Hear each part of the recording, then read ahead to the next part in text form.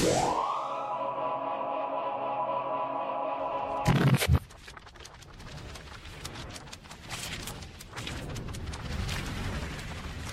spidey sense is tingling.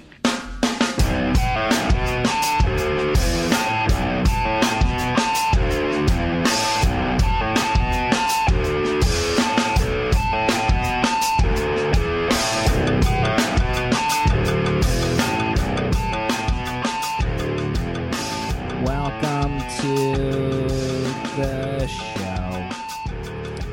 Gentlemen, those brakes are off, and that voice is Slim, the host of the Paper Keg Podcast, episode 77. Where am I right now? Stay hot, Jonesy. 77 in, and that's the first flub you've ever had. Ever. Only physically. Welcome to the Paper Keg Podcast, where we talk about industry news, the books we're reading, and we'll do a little book club that we all read. Astro City.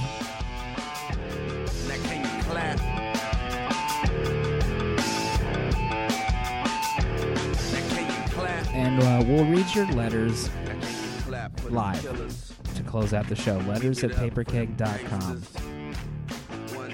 Welcome back into the groove. You know, we're back on a weekly schedule. Live. As you're listening to this, it's live. Best decision we ever made. Weekly feels so good. That voice you heard before, that annoying voice, was VP of Design of Paper Keg. He's a father. He's a family man. Dale_A. Thanks for being here. Good evening, fellows. It is wonderful to be in your company this evening. Let's head over to Pennsylvania, where the unpublished writer sits on a couch. Pants optional. But hopeful. Jonesy Loves Beer on the Twitter. Thanks for being here tonight. Thank you for having me. It's great to be here. And really the star of the show, because minorities sell right now in podcasts. They're the gold bullion right now. Mark Farrington, you're a writer, you're a TV star, and you are in fact black. Thanks for being here. Thanks for having me here at the Jonesy Paper Keg Den, where pants are mandatory. Only in our minds. Only in our minds. What a show. Astro City is our book club this week. First ever, we've gone back into the Marchives, the podcast Marchives, and we're just going to get into it together.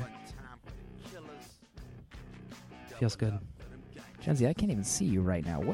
What is happening? I see your right bosom. It's like the Cuban Missile Crisis of podcast video right now. I'm holding myself away from you. What a show. So we have some letters. We're back in the game. Letters at paperkeg.com. If you want to become a podcast star, you know, my theory still holds correct. Most people listen to podcasts to hear their own name. And we'll talk about you later on the show. I want to hear from just a special man. He's got his pop filter tonight. Oh, yeah. And he gives us the news that is too hot to print. What's happening in the world right now, Dale? Well, let me bring something up to you fellows. Okay? Yeah. Section 203 of the Copyright Act of 1976. Sounds all legalese. Yeah. Sounds, you know, something that we would normally tackle. You know, too highbrow for us. Too cerebral. Section 203 of the Copyright Act basically states that in the year 2013, it's the first year it could happen, authors may terminate a copyright transfer or license for work created on or after January 1st, 1978. This is real? This is happening? This is legal. This is legal. This is legalese. So So the biggest example of what this could affect would be Alan Moore's Watchmen, Whoa. whom he signed the rights over to DC in 1985. So a couple years after 2013, I don't know the math. This is a math keg. For those drinking at home, that was an Alan Moore name drop on the podcast. That's a drink. Anytime Alan Moore is mentioned on a comics podcast, that's a drink at least. So, really, this can be any creator-owned character as well after 78? Even if he appeared in Marvel or DC as a main character? Yeah, after 78, it would courts. It could go to court, and the courts could have a lot of fun with it. Creators could have a lot of fun with this. So it does have to be litigated. It's not just like I filed an injunction against the Punisher because Oh, I That was probably work for hire though, right? Oh, okay. Maybe I don't even. I'm so. Oh, yeah. Do we need to get a lawyer in here? Mark, are you a lawyer? No, and unfortunately, the Paper Keg lawyer is in D.C. for the weekend. So what does this mean in simple terms for everyday comic readers? Because I'm kind of not following it. It's because you're hammered right now, Mark. Twisted. It's Friday. So really what it means, well, DC owns the rights to Watchmen, even though Moore was hired to create the Watchmen.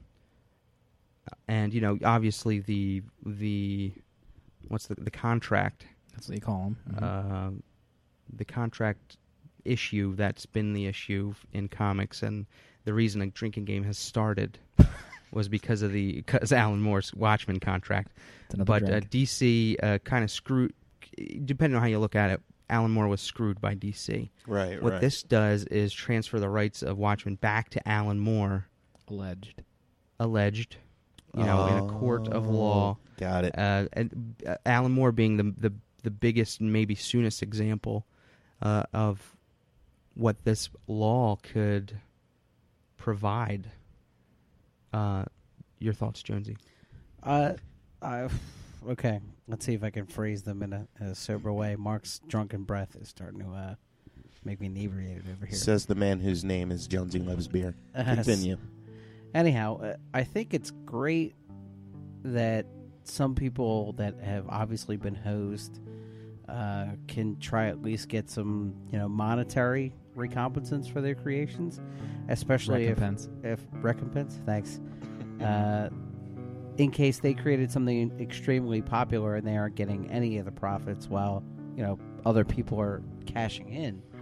I also am happy to hear that it does have to be litigated, because it could very quickly turn to a circus of, hey, I created Miles Morales and your Ultimate Spider-Man is selling like hotcakes. I deserve a better chunk because of my creation.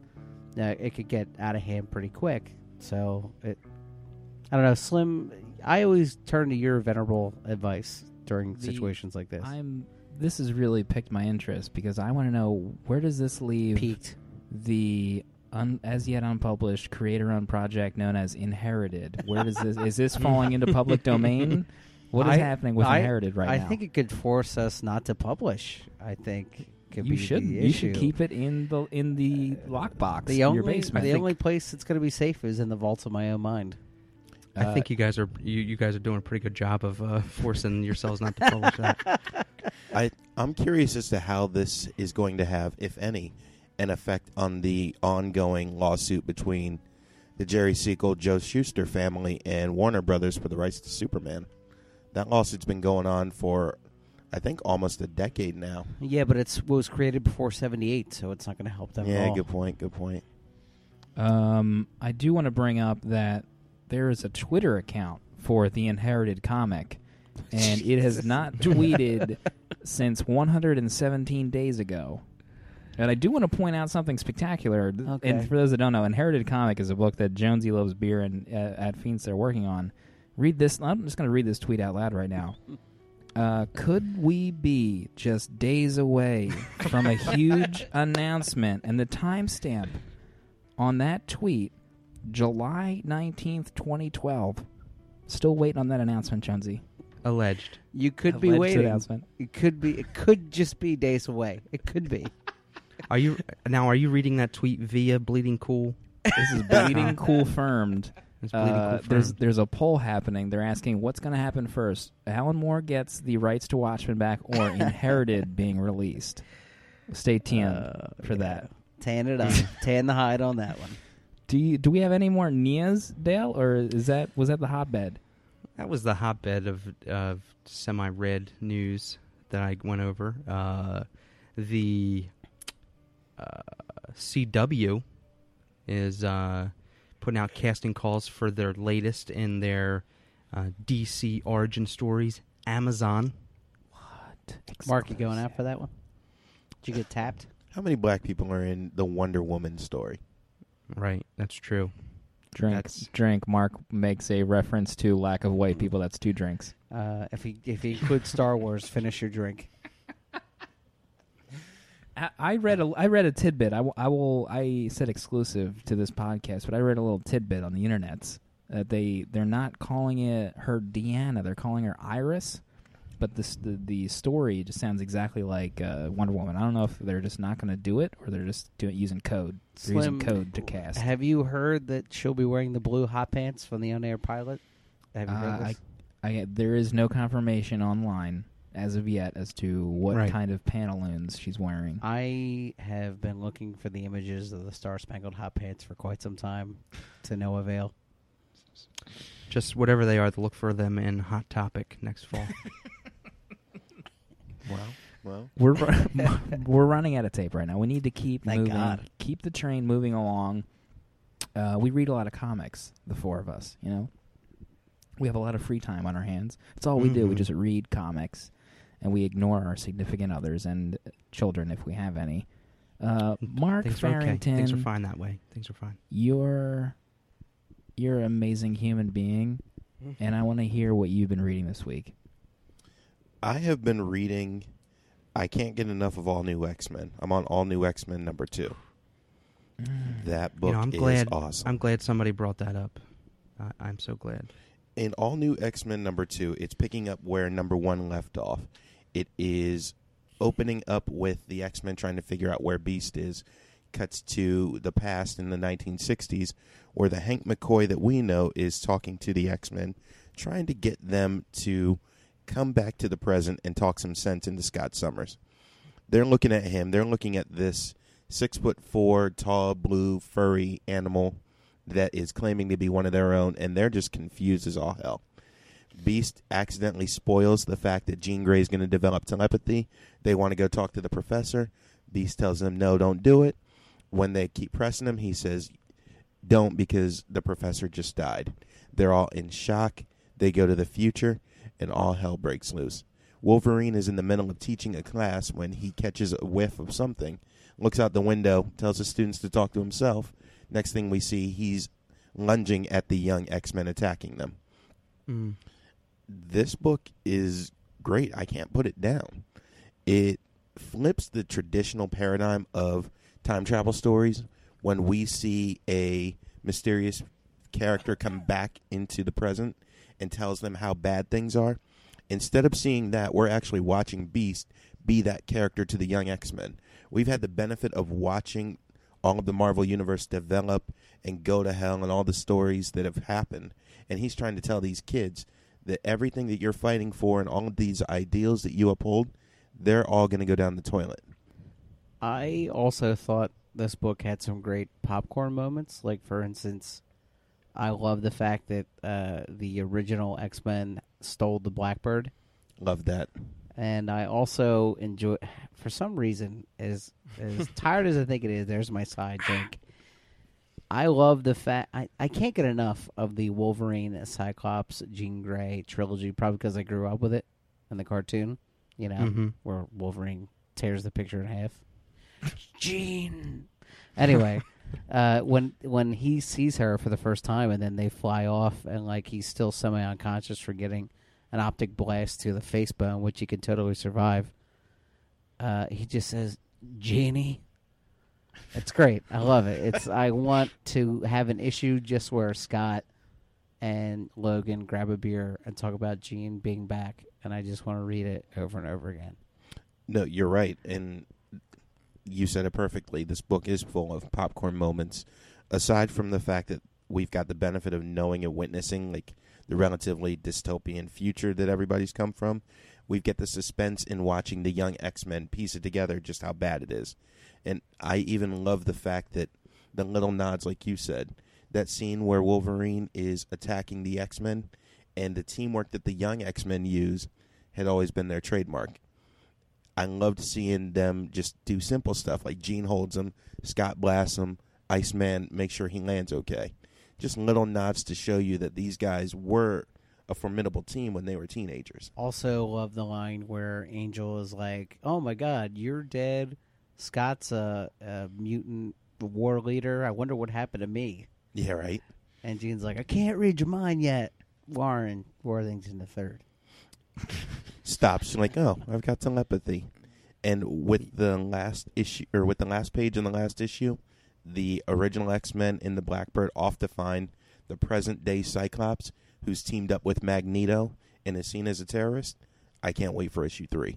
Yeah, the just the the colors in this book, like the art is amazing. The colors, I'm just staring into these pages, like They're gorgeous. like a forlorn lover. Just Jean's hair alone could tell a story. Yeah, it's just absolutely gorgeous, and I mean Bendis. It's Bendis. It's like it's got a new, fresh feeling to it, and I actually thought the second issue was so much more satisfying than the first issue.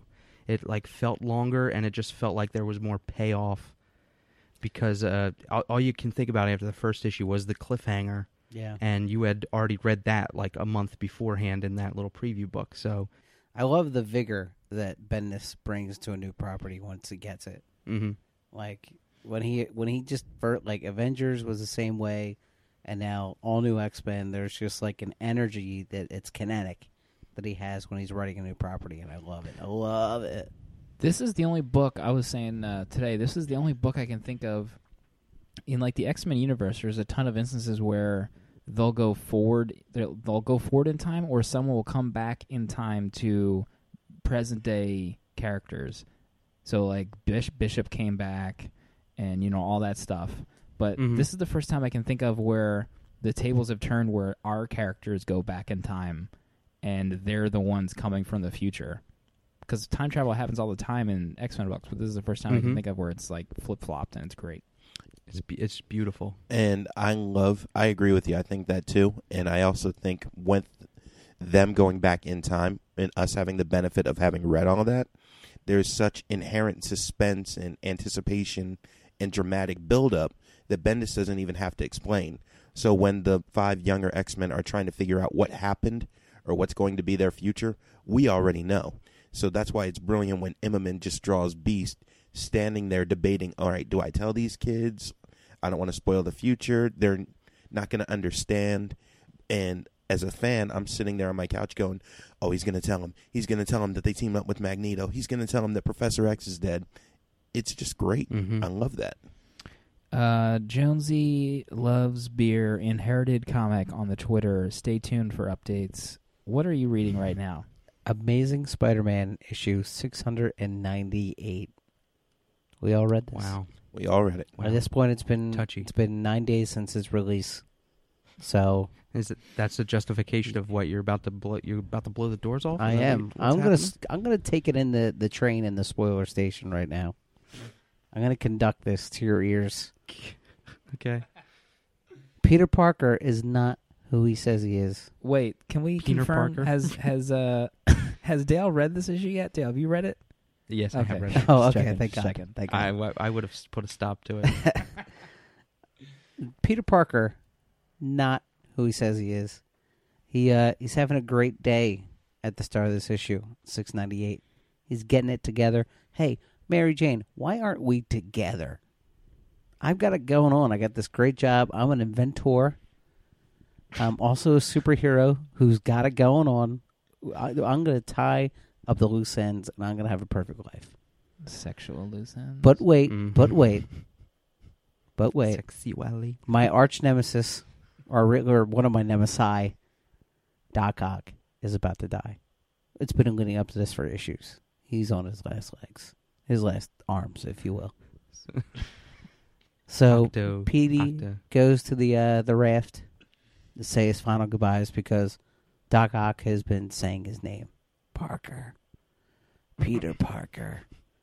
And Cap's like, yo, Pete, you ready to go in there, bro? He's asking for you, not Spider-Man.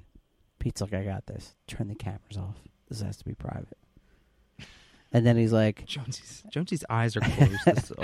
because I'm He's just like taking himself I'm to a Can pay- someone journey of find the his mind. other hand? Where is his other hand right now? It's So- like William Shatner's telling us about Spider-Man. Ready? Ready for this? Pete tells Doc Ock, listen, I'm Doc Ock. We switched minds, bro. I stole your body. I got all your memories. I'm going to live your life like you should have. And then Peter, as Doc Ock, takes his last breath. To be continued. Fellas, I don't know how to express how amazed I was by this issue of Amazing Spider-Man. Dan Slott is a genius.com/Mandy Boo sing his praises.org. When I read I was reading this issue, and I was like, man, Peter, something's up with Peter. Something funky's happening right now. It reminded me of the Peter Parker from Spider-Man 3 when he was skipping down the street dancing, having a high life. And then this is the only issue I can think of that like punched me in the stomach at the end, where I was like, oh my God. And I felt like ill thinking about it. I literally felt ill because I was my immediate thought was like, oh man, are they gonna he's gonna go out on a date with Mary Jane, and then they're just gonna knock boots, and I'm just gonna want to throw up Because it's really old God. man Ock in there. Yeah, You know what I mean? Both in there and in there, if you know what I mean. The whole action was just like a so quick punch in the stomach. It was like some sort of ninja chop to my midsection. Like it was just so fast, and it was so stinking brilliant how it was executed. And I knew, like, I was worried in the beginning when he started acting like Spider-Man 3, and he was going to try to slide up into MJ and seal the deal. Like, I'm like, what's happening here? Is Brand New Day? Is the walls coming crashing down? Like, I was like, what's going on here, Dan? And then it just totally. I hope we gave the audience enough of a spoiler alert before you spoiled it, but. What do you think is going to happen? Amazing. So Superior Spider-Man, I guess if nothing else changes, is Doc Ock, right? Or do we think it's still going to be like someone else? No, I think they're going to be bold. I think it's going to be Doc Ock for a while. Well, we don't even know because 700 is supposed to be a huge game changer, and then there's always the red herring that Dan Slott tweeted about Miguel O'Hara, Spider-Man 2099. Yeah, that is like the biggest red herring of all time. He even changed his Twitter name to it. It says Miguel O'Hara. He's trying to throw everybody off. But I just don't understand why Doc Ock. I guess there is a theory like he could try and turn around and like this will be his redemption, where maybe 700 there's no way to reverse the bodies, and Pete's like, well, you're about to die, or you gotta do the right thing now. You gotta make amends for your entire life, and then he tries to. But Pete's dead. You don't Doc's know. not dead. Just died with Peter inside him. He's coming back. He's got one more fight in him. Alleged death, Jonesy. Maybe I read the next issue. Maybe I can't talk about it. This guy. But you got to remember that, like, in that one scene, Norman escaped from the hospital. Yeah, that's what I thought. I thought it was going to be. That was when I think I told. I'm not sure if I said something to you, Dale, but that's who I thought it was going to be. I thought it was going to be Harry Osborn, because that's Harry Osborn in like 697. He's got a different identity. You know, he's got to move from city to city. Oh, that's right. So I thought Harry Osborn was going to be Spider-Man. I mean, it's possible. Maybe at 700 there's another switcheroo that happens. Yeah, it was great how Harry answered the phone. He's like, just by me answering this phone, I have to move again. Like, I have to change cities again with my... And he's got a little kid now and stuff, but... And Norman is in the hospital. He escapes. His hospital bed's empty. Like, and the Octobots are... Something is afoot with those little Octo Nano bots. I mean, stuff is going down, brothers. Down. I can't wait to read 2 more issues. And I think issue 700 is going to be like 150 pages or something. It's $8, I think, right? $8, and it's like take 3 my times money, the size. Dan. Take it. 700 is going to be phenomenal, but I can't wait for 699 because Dan's been saying he's been building this up since issue 600, and 699 is where we find out the hows, the whys. We see all of the payout explanation. I can't wait for He says that in 699, the Marvel staff told him that it was the most disturbing panel in Spider-Man comics history, and they all agreed. I want Dan Slott to take my $8, spread it out on a bed, get into an extra medium Spider-Man costume, and roll around in it. Because I am prepared. Bills. I am prepared to give him this money for the payoff. We are running out of tape. I'm not sure if 5 you realize. and 3 ones. Dale_A. All Sacagawea dollars, Dale. What are you reading right now? Dwayne Swarsinski's Judge Dredd. Just walked away from the computer for a second. Now I'm back. Judge Dredd, #1, is an American attempt, an American comic book format of the famed 2000 AD character.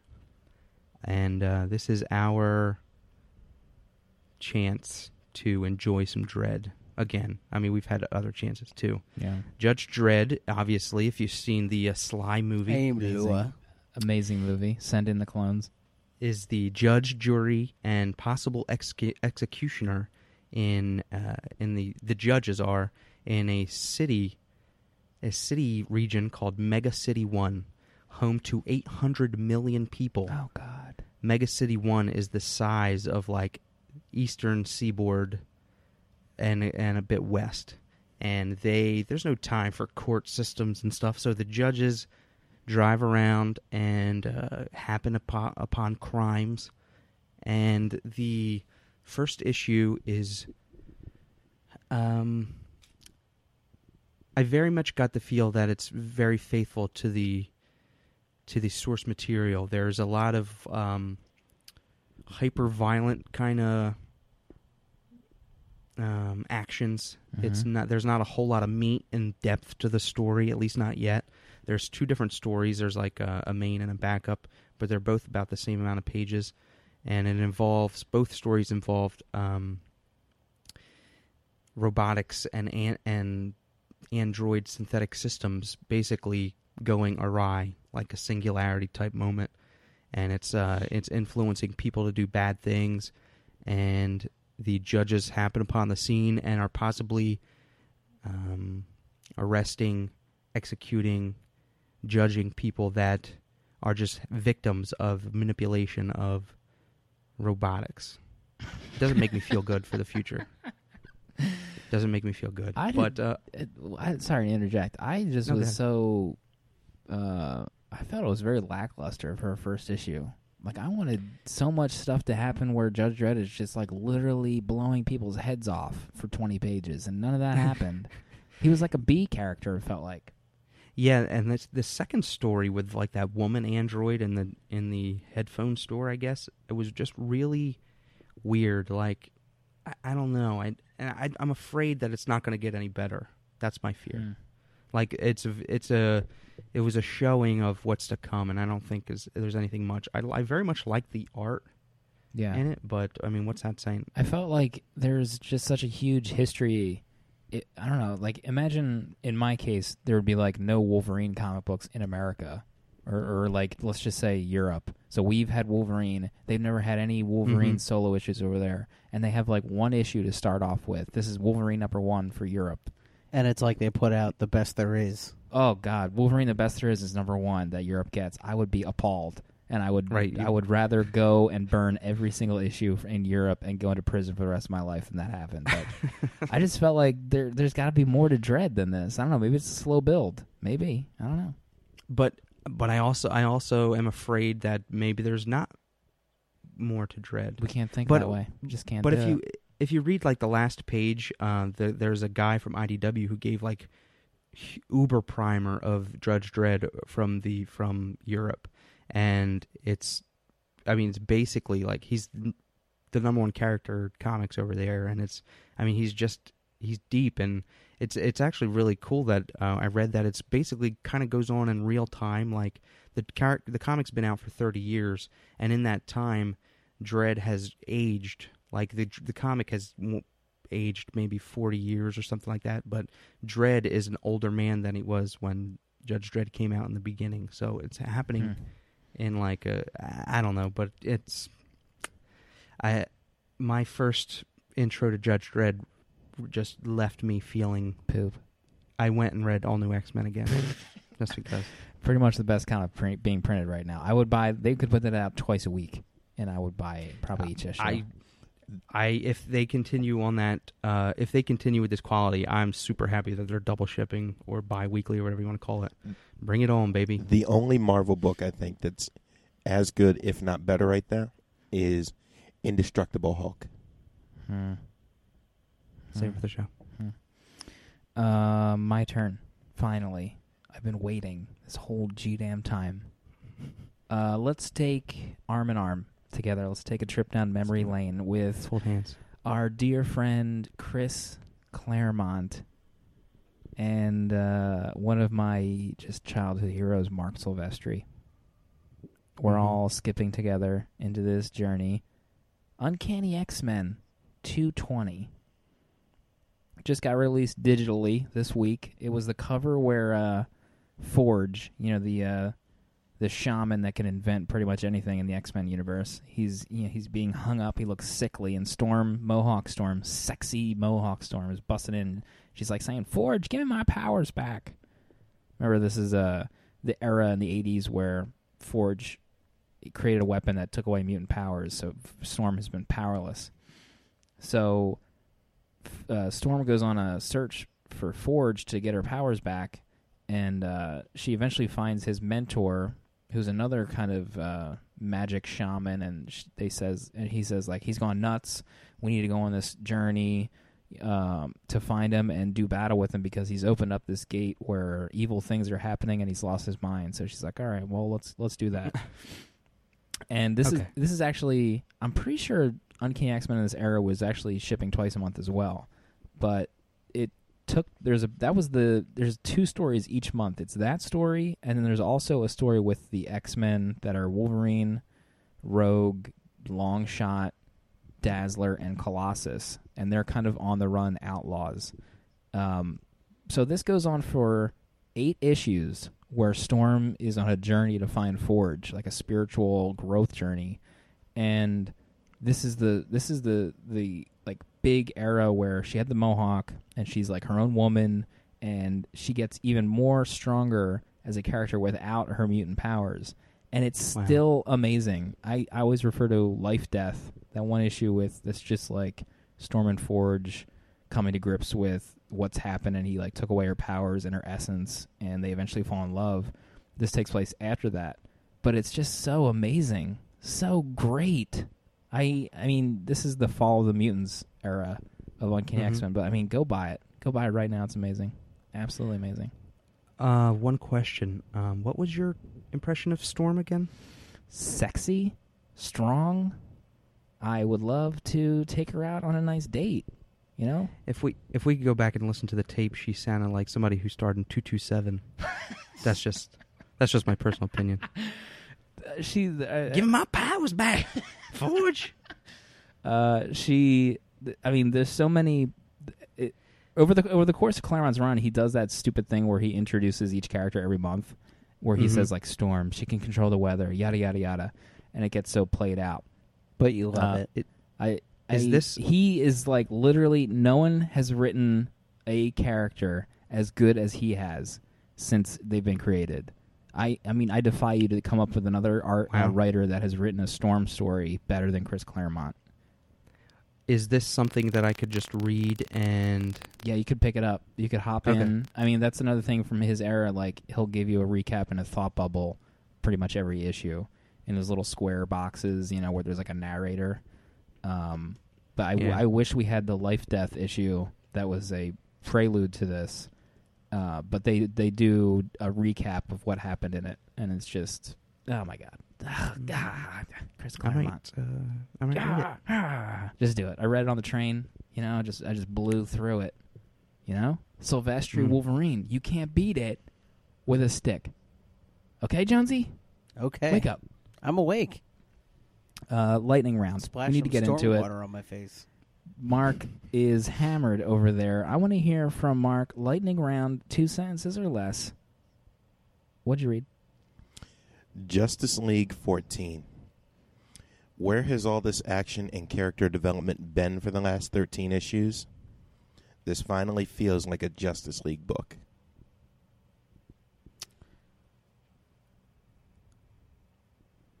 Thor, God of Thunder, issue 2. This title might be better than my beloved Jurgen's Run. Man, pre-Mjolnir Thor is totally B.A. Signed, Thor Mjolnirologist, Jonesy Loves Beer.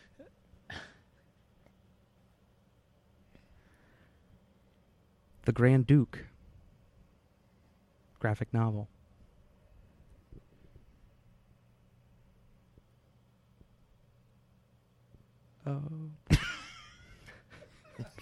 Wow.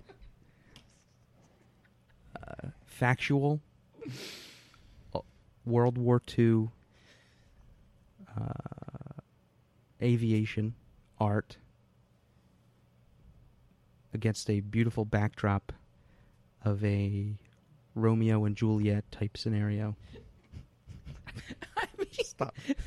Is that book real? He could have just been naming things on his wall and it pieced together into a graphic novel.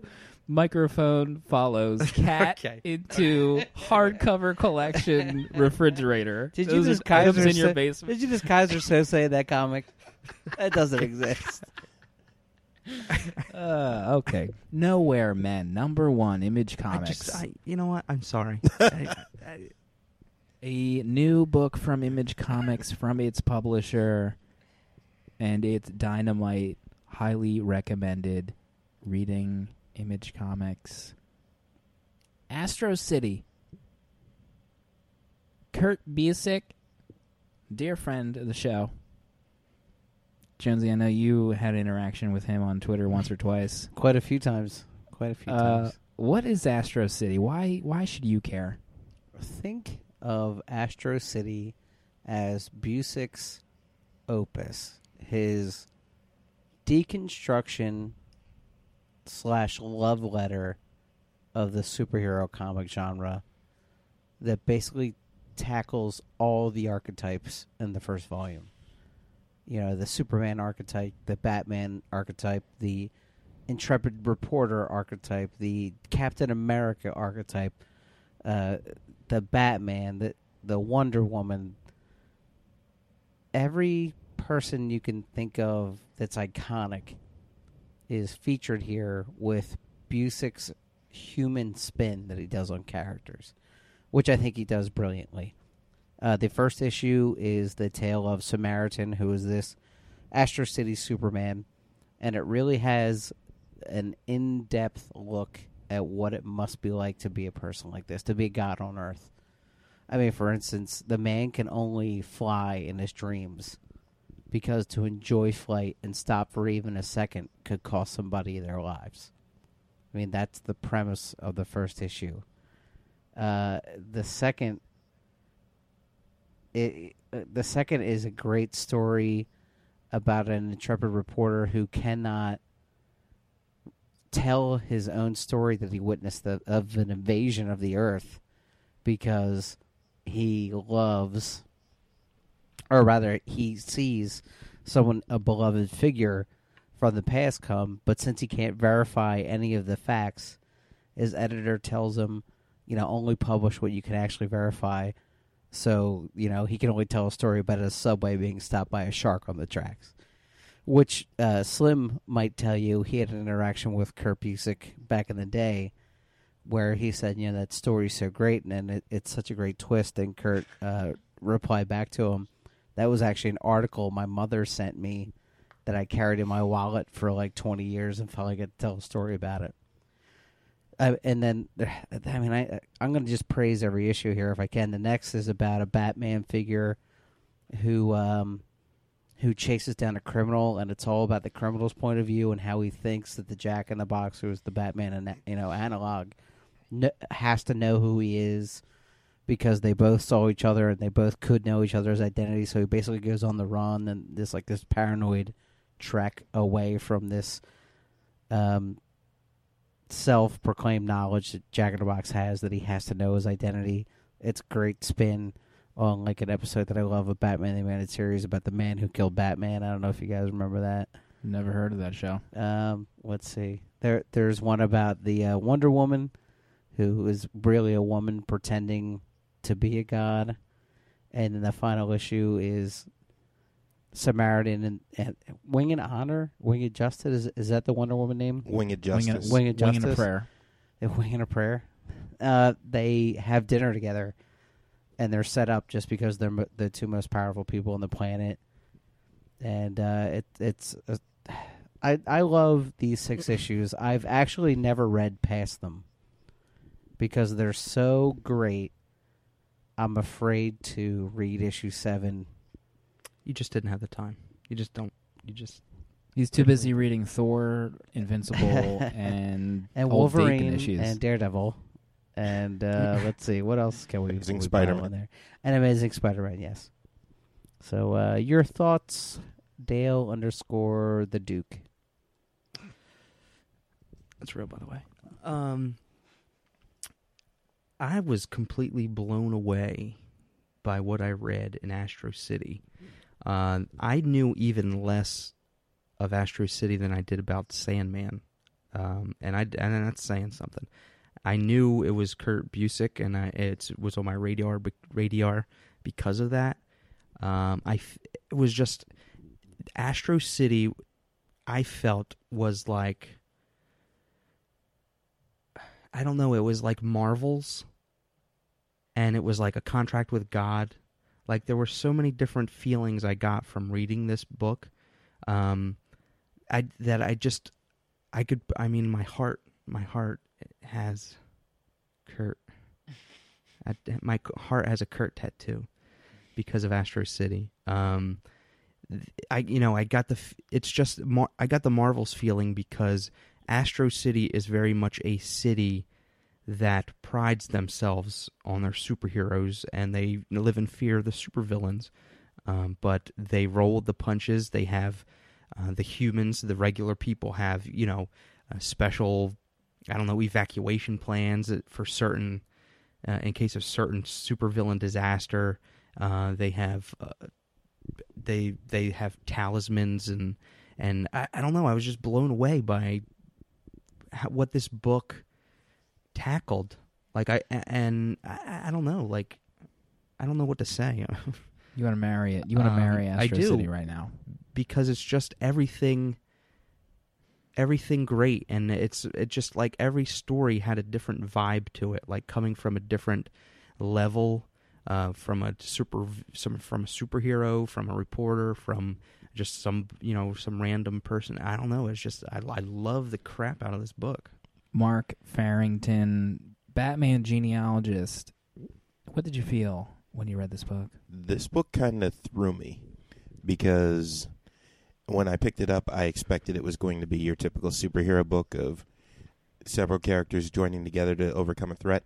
But from issue 1, Busiek kind of threw that convention out the window. This book was really about a life in the day of these superheroes. I loved the opening issue with the Superman guy, and it was just showing all of the little things that you wouldn't necessarily equate to when thinking about a Superman. The loneliness, the disconnection that he feels, I can't really enjoy myself when I'm quote unquote on, because if I just fly around for fun, people are dying. So I can only dream about flying at my dreams. I love the middle issue with the lookout guy who oversees the Jack in the Box character, the Batman parallel, unmasked, and he's thinking, oh man, this is great. I can sell this secret. I can be rich. And all throughout the story, he's just flashing to his fantasies of how great his life is going to be after he sells that secret. And page by page, his life gets worse and worse because this is valuable information and his paranoia is getting to the best of him. I enjoyed it. I enjoyed some issues more than others. but it was different. It was unique. I liked it. I especially loved the last issue with the date between Samaritan and Winged Wonder, where it was really kind of a Winged Justice, excuse me. They were talking about pretty much their philosophy in how they do their job. Winged Justice being the Wonder Woman parallel, they were asking, if all things considered, you would rather save a woman before a man. And I love that dialogue. I loved it, and before Slim chimes in, because I'm sure he's going to be very poignant, I loved Samaritan's origin story. Do you guys pick up on that? If they I loved it. They Loved groomed him it. to go back in time to save the Challenger from exploding, because the future society pinpoints that as the fall of mankind. He does it, and because he does, he erases the world he came from and can never go back. Yeah. So I'm kind of stuck here with these superpowers. I guess I'll continue to save people. Right. Great. How his issue, I think, was that, and the secret identity issue are my favorites. But the stuff that he does during the day to save people's lives, and then the one instance where he saves a cat and slows down enough so that this little girl can see his face, and just that instant almost cost someone else their life, that he slowed down for that one moment, and then he makes a mental note. It's like, I have to remember not to do that again, or else someone else will die. Just like his not saving lives constantly puts people at risk. And I think the dinner scene where they're on the date, he was worried about what's happening while I'm on this date, trying to think of myself. The scene where his copy editing job, where he has to review the sexiest women of the year, or most desirable, attractive women of the year, and he's like, this is my least favorite assignment because it reminds me of what I can never have because of my job. I can never put another woman at risk by wanting to have a relationship, and it's so great. I think the way he paced that issue, where you just, as you kept reading, you just felt so fatigued for the guy. And this is one day in the life of the Good Samaritan. The little panel that he made just felt so real that he had to go to that fireman's dinner and accept that award. Oh yeah, because the last time he didn't attend the dinner, and they badmouthed him for it. The guy's trying to save lives, but just to stay good in the eyes of the public, he's got to attend this dinner because people are going to get bent out of shape that he was too good to attend their dinner. That just was so poignant to me. GD, guy's not happy. He's just, it's his responsibility. He's taking the weight of the world on his shoulders because he doesn't know what else to do. And he dumps the award into that cosmic closet of a million other awards. Yeah. The other issue that I loved, Mark was talking about it, but the guy figures out the guy's secret identity, Jack in the Box, and he thinks it's going to be so good for him, but then he realizes that there's these scenarios where these mobsters will just torture him to get the info and then kill him. So that the knowledge of this guy, of the superhero's secret identity, is so powerful that he leaves the country because it's not worth the hassle that it'll give him. And that's how terrified he is of the information. Amazing. Abusix, the creativity behind the superhero and supervillain origins and their names and their themes, I think they were just so creative and fun and so wacky but so applicable. The reporter story where he goes into that cross dimension and they're fighting the shark people. So what was the super group called? Heroes United or the Honor Guard. The Honor Guard, yeah. And there's the beatnik superhero who talks yeah. He's like, calm down, Dad, calm down, Daddy. And he's like, isn't he beating some guy's head like a drum too in one scene? Yeah.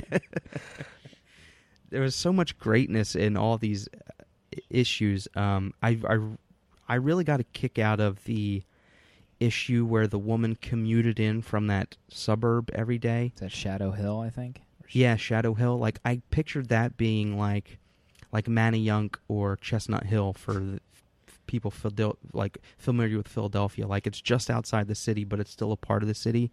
And it just had this whole mythology behind it that you couldn't go out at night in Shadow Hill, and everybody, like, this lady had to have like special herbs and wolfsbane like at her windowsill to protect herself from the external forces, and like runes on her door, and she had to say her blessings and stuff, and then she just commute into town, into the city, and there's none of that monsters and tentacle things coming out of the ground in Astro City, but she decides to move there anyway because the supervillain attack on her office job.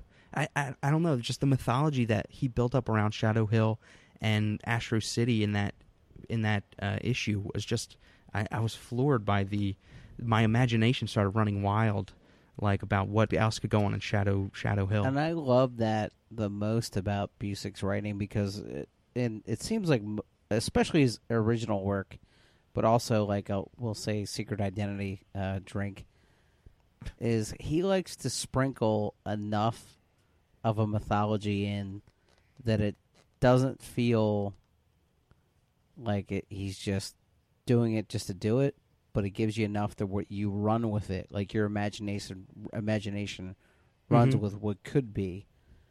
So, like, for instance, you can already kind of use his rules to build your own Kurt Busiek Astro City universe in your mind, but he doesn't give you so much that you're chained down by the rules. It almost makes me want a Gotham City ongoing. I wonder if it's like Legends of the Dark Knight, but just stories about Gotham City and the people that live there. You know? Yeah. I wonder if they would have enough writers or one writer that could do it, or that would just be like a revolving team, kind of like Legends of the Dark Knight. Have they ever done something like that, Mark? I don't think they have, not for Gotham City in general. I know GCPD or Gotham Central is probably the closest to a Gotham and its cast story. This is enough to make me want to see Kurt Busiek do an ongoing for a major superhero, but his Superman regular series ongoing was not that good. And his Justice League was okay.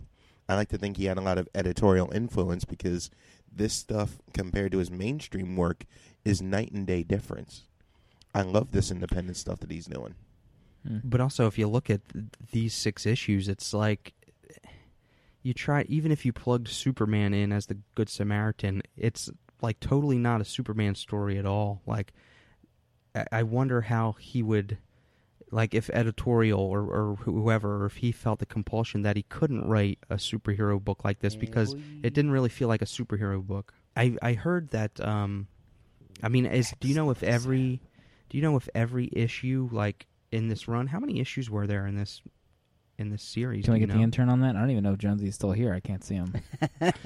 There were multiple volumes, I know. I don't know how many issues this went up to, but I know they did an Astro City Volume 2, and I think they're on Volume 3 right now.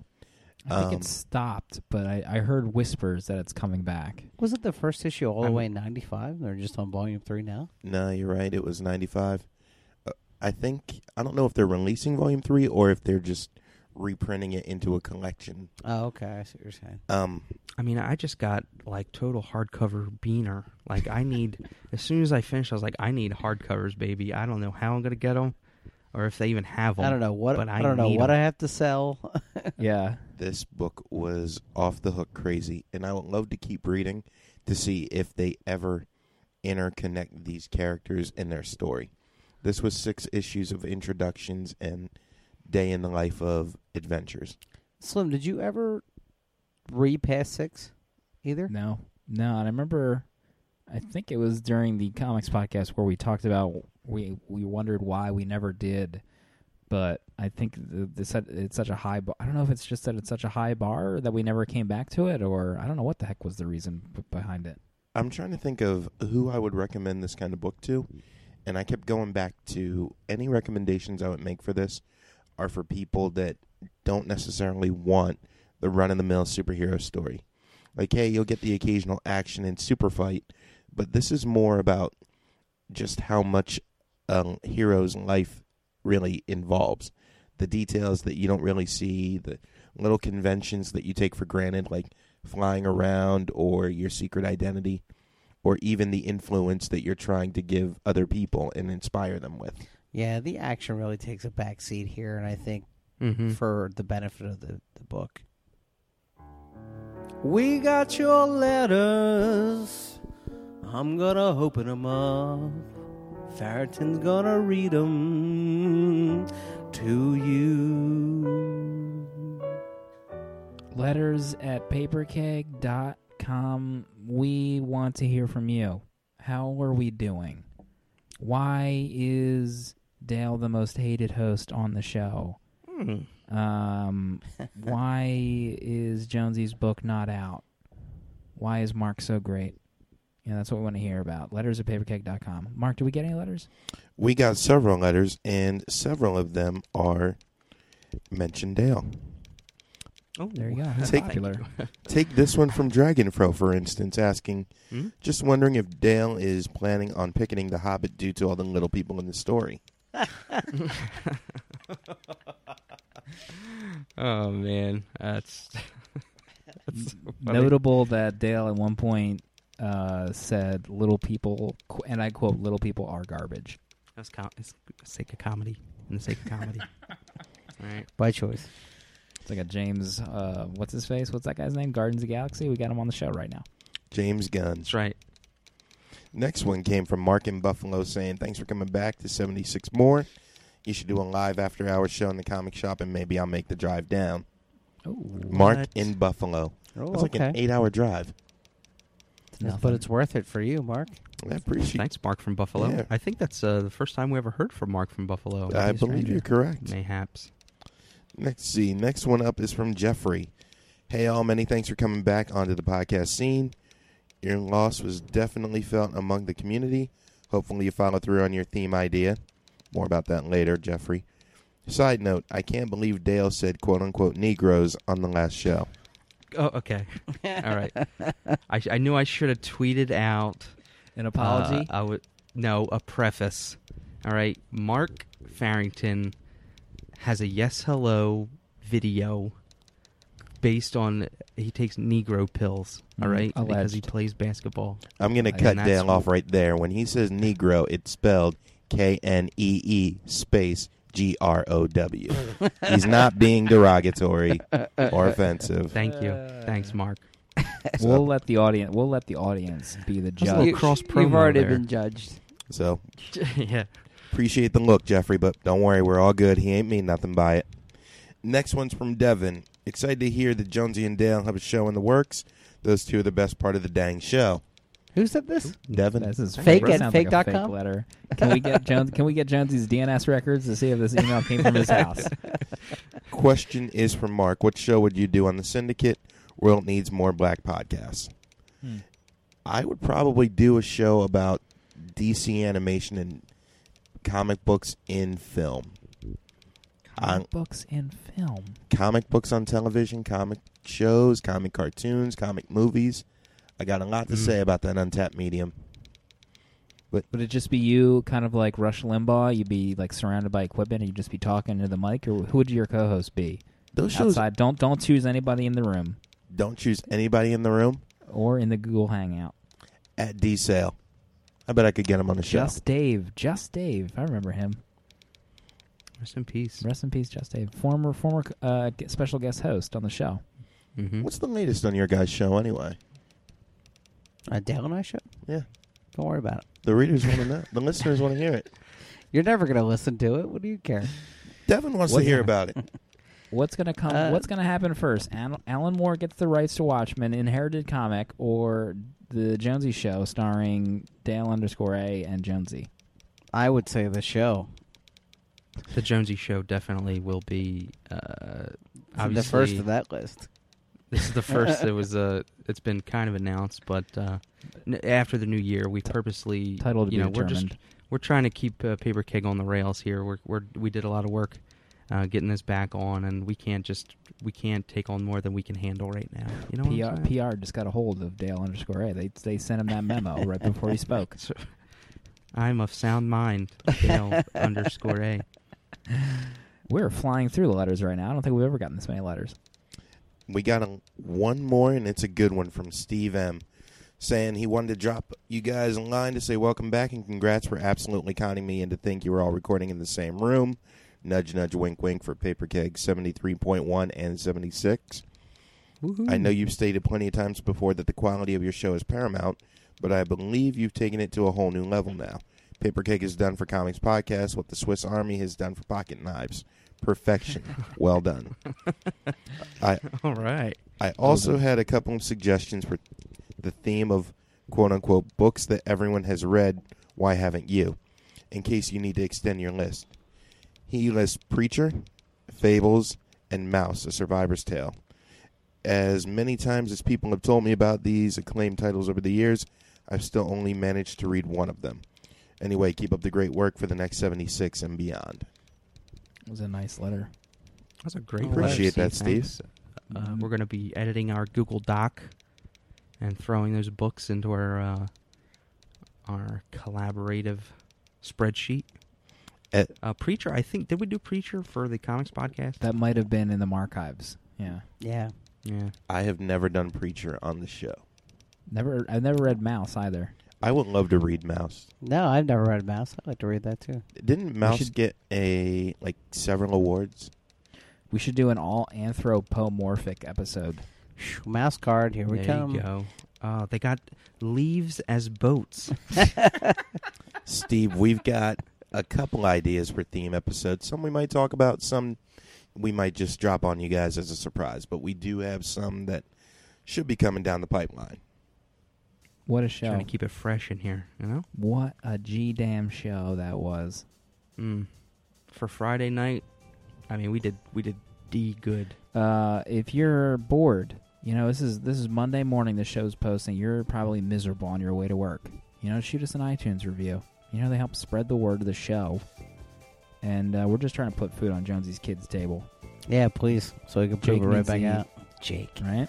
Still, again, not my son's name. Jake. Uh, so funny.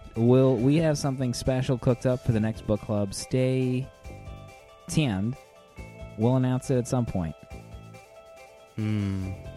Dale, thanks for being here. Mark, thanks for being here. We'll see everybody next week.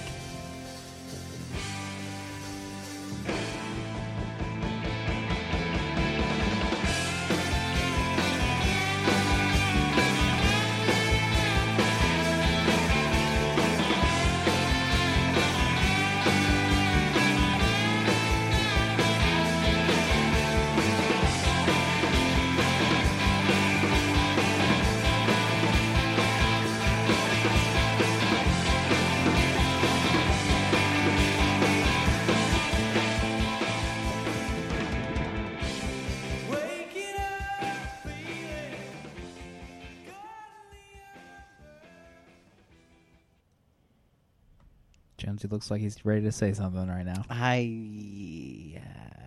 No, I'm good. No? No. What was my rebuttal? Mark, did you say something about someone's lightning round?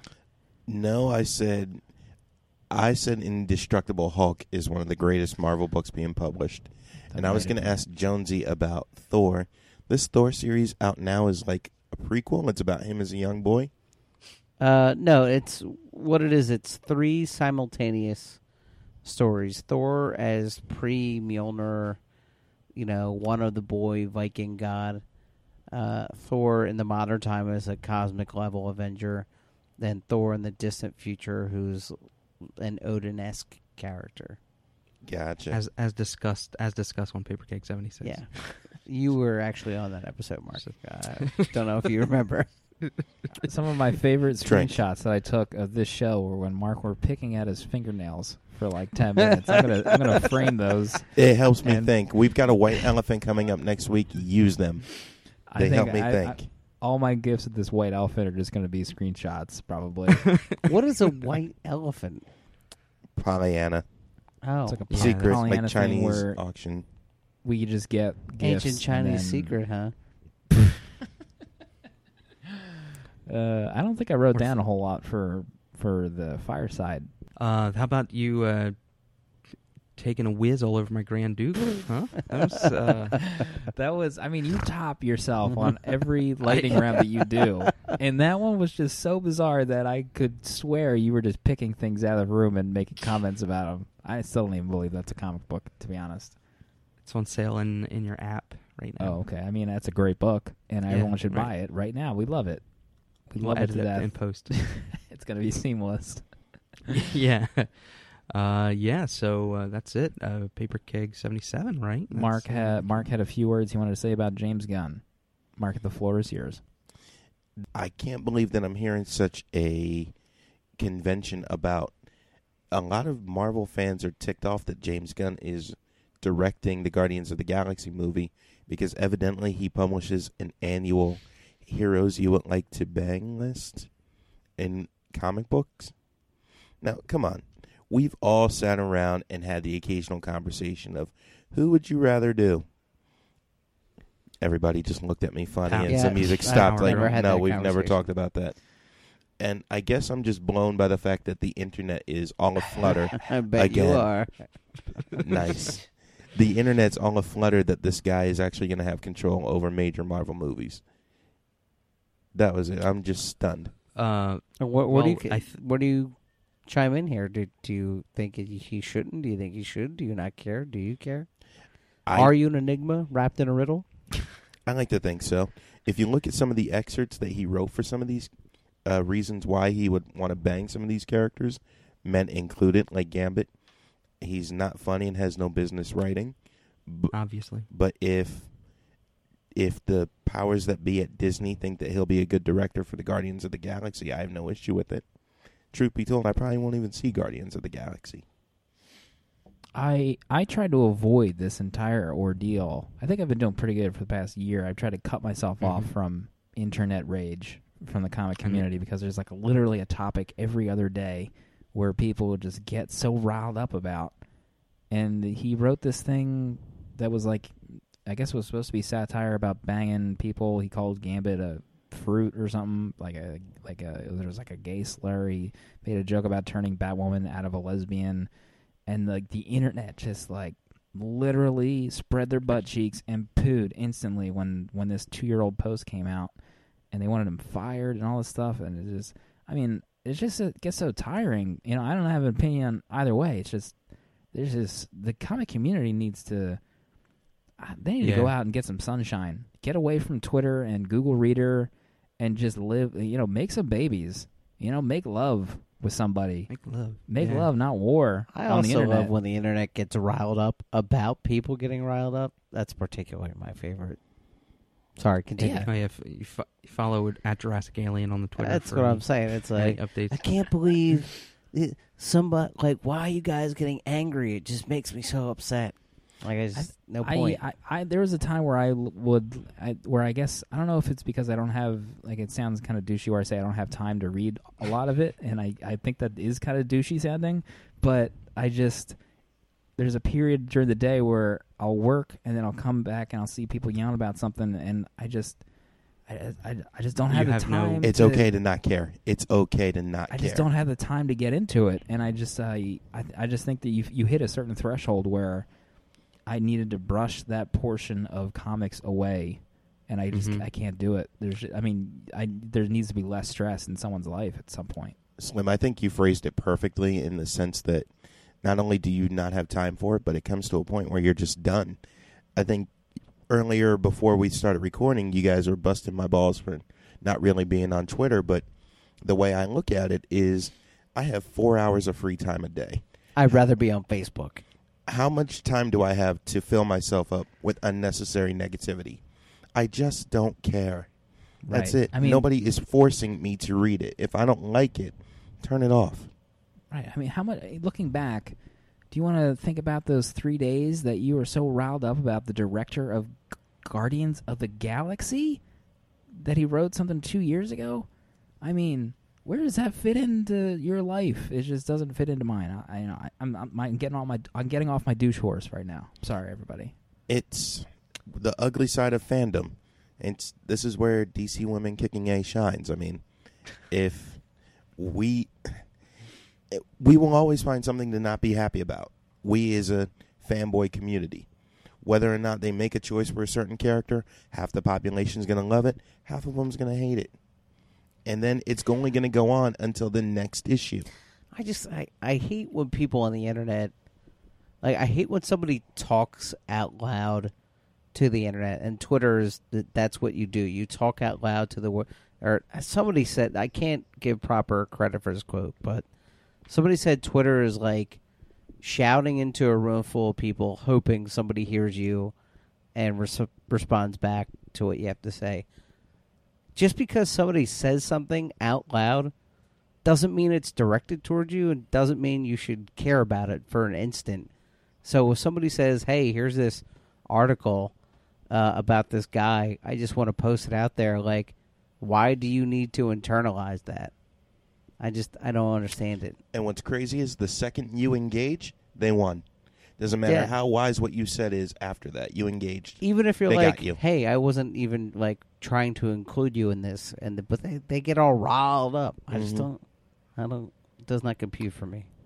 I'm just super jealous that James Gunn slides up in Pam from The Office on a nightly basis. What? He does? Stop the presses. Do we have presses that we can stop right now? He's married to Pam. Wow. Pam Cakes. Pammy Cakes. Exclusive.